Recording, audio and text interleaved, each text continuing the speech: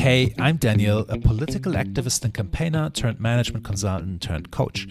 And this is PoliticWise, the podcast where politics meets personal development. Let's face it, it's easy to criticize those in politics, but being in politics is not an easy ride. And yet for many who make the leap, it's worth it. They can make a real difference. So how can we have both? How can we make a difference while at the same time showing up as the best version of ourselves? It's a question that's been with me for the last 20 years. First, when I started out as an activist leading an NGO, then when I did a PhD in politics, and later when I quit my job in consulting to help build up a political movement and run an election campaign. And today, as I coach young leaders who want to make a difference while staying true to themselves. I know the answers are out there, so join me on this podcast. We'll hear from political leaders, from psychologists, neuroscientists, philosophers about their findings and experiences. And together, we learn about the ideas, mindsets, and tools of wise people in politics and beyond. Let's go.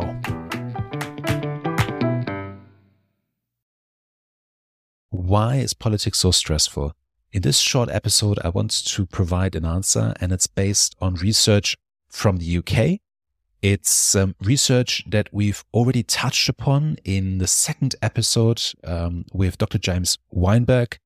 But here I want to go a little bit deeper into this, and I do so by referring to one study in particular. It's a study titled Governing Under Pressure, the Mental Well-Being of Politicians. It's a study released in 2020 by Matthew Flinders, Ashley Weinberg, James Weinberg, Geddes, Richard Kwiatkowski. And in this, the authors propose a framework of 9 stresses for politicians. And before we go into those, why are they looking at this? The authors say, in short, it's worthwhile to look into the stresses for politicians because they say the health of our democracy may very well depend on the health of those we elect to govern. So this link of individual health and the health of democracy. So what's the framework? The framework is as follows. They say these stresses that a politician faces, they work at different levels. At the macro level or the cultural level, on the meso level or the institutional level, and on the micro level. So the individual level. Starting with the macro level, there are 3 stresses. The first one is expectations, specifically high expectations. High expectations on the one hand, and limited resources and the capacity to deliver on them on the other hand. And this is something that politicians face. As a public, as a society, as voters, we expect very much. But depending on where you are, in parliament, what position you have, or in government, you may face real constraints in implementing your political program. But still, the high expectations persist and exist from the voter side. And, facing these high expectations, but having a limited capacity to deliver, facing those constraints to deliver, that adds to stress. The second stressor on this macro level is distrust. And this is distrust by general public, society. This is about intense scrutiny that politicians face, but not just intense scrutiny, it's also, and in addition, often coupled with negativity, in the extreme also blame and threats. And this distrust, as you can imagine, and working in this environment of distrust adds to stress. The third stressor is a concept called political or emotional labor. And it means that you need to self-monitor yourself when you're in politics especially. We all need to do this to some extent in the workplace especially, but when you're in politics, you need to do this even more. And it's when you have a personal view of something and you need to perhaps put this at the back seat because there is a politically required view that you need to put forward, right? And it might be not what is your personal preference, not what's your personal view, but still you're required to put this forward, to communicate this, to work for it. So those are the three levels on this macro cultural level: high expectations, but limited capacity to deliver; distrust; and political labor, emotional labor. Now, at the meso level, the institutional level, there are again three stressors. The first one is organizational culture.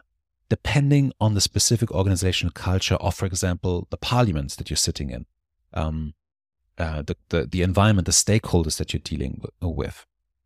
This could be stressful. It could be stressful if the environment is highly competitive, as we often see in politics. If the challenge is what is actually required of me in the specific setting. If you're in a local parliament, what are the organizational procedures to work effectively in this setting? And trying to figure this out can be stressful, can create a sense of uncertainty and thereby be stressful. The second stressor at this level is leadership, the responsibility to lead, perhaps in your political party, perhaps in your office, handling crises on a daily basis in addition to the other responsibilities that you have. So generally, the responsibility of political leadership can add to stress at this level. And then the third stressor is the temporal stressor. The fact that in politics especially, the temporal dimension is important, the electoral cycles that you're facing, going into campaigns, but also the uncertainty of what will happen after a campaign. Are you going to be voted in again? What will happen if not? This uncertainty and the uncertain future that we often face in politics, and that's not just the politicians, but also imagine the staff of those who are in politics. This temporal stressor is the third one at this level. And then finally, at the micro level, if you look at the individual level of a politician, again, we have three stressors. The first one is lifestyle. Often politics is all-encompassing. Working long hours, perhaps somewhere else than home. Perhaps you need to travel to the capital city, wherever the major political work is going on, but that may not be your home. So lifestyle of, working long hours, perhaps being away from family and important relationships, that also adds to stress. The second one is control, or rather limited control of many factors that relate to your work. Perhaps events that are taking place on a weekend that you need to attend to, and then you can't do anything about it, and the decision about that is not made by you. Perhaps conflicting loyalties regarding your political party or stakeholders, other stakeholders in parliament that you also can't fully control. So often limited control over many of the factors of your job. And then thirdly, skills. And this is often related to politics. Is nothing that we learn. It's often just jumping into the cold water and learning the skills necessary and acquiring the competence that is necessary, whether it's understanding how the policy process works, understanding how to interact with stakeholders. There are many things to be learned that we usually don't learn before we go into it.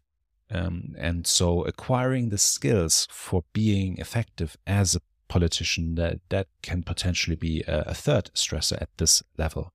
And so we've got these 9 stressors at different levels, and more research is being done on just understanding these stressors, and also depending on where you are in politics or at what level. And more research is also being done on understanding what are effective coping mechanisms for each of these. And essentially what helps you deal with these stressors. And so I'll be diving into this research as it comes up and sharing what I find in another episode.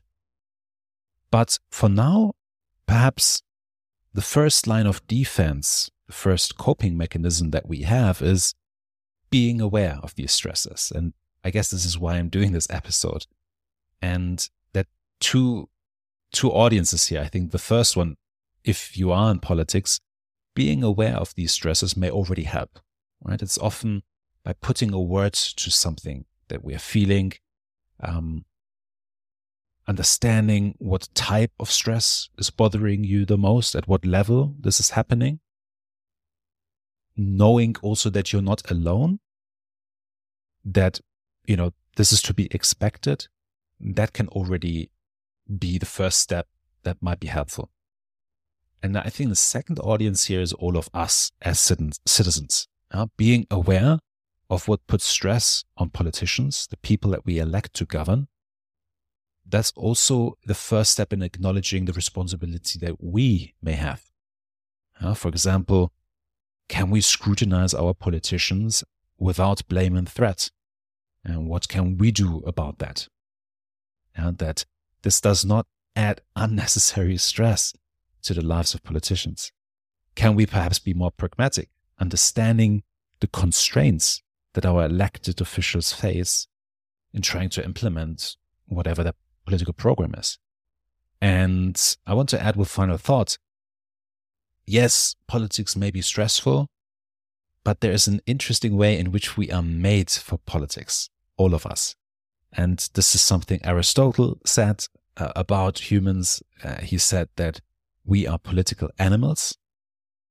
And this is, whether we are officially in politics or not, politics is fundamentally about thinking how we want to live together with other people and then arguing for one way over another. That's politics. And that is, if you look at some of the research about our prehistory, that is a uniquely human characteristic. We are made for politics. Hey, this is Daniel. Thanks for listening. I hope you liked the episode. Please share it with someone who might find it valuable as well. And if you have a topic you'd like me to cover or a guest I should talk to, let me know. You can find out more on my website. Head over to politicwise.org. Until the next time.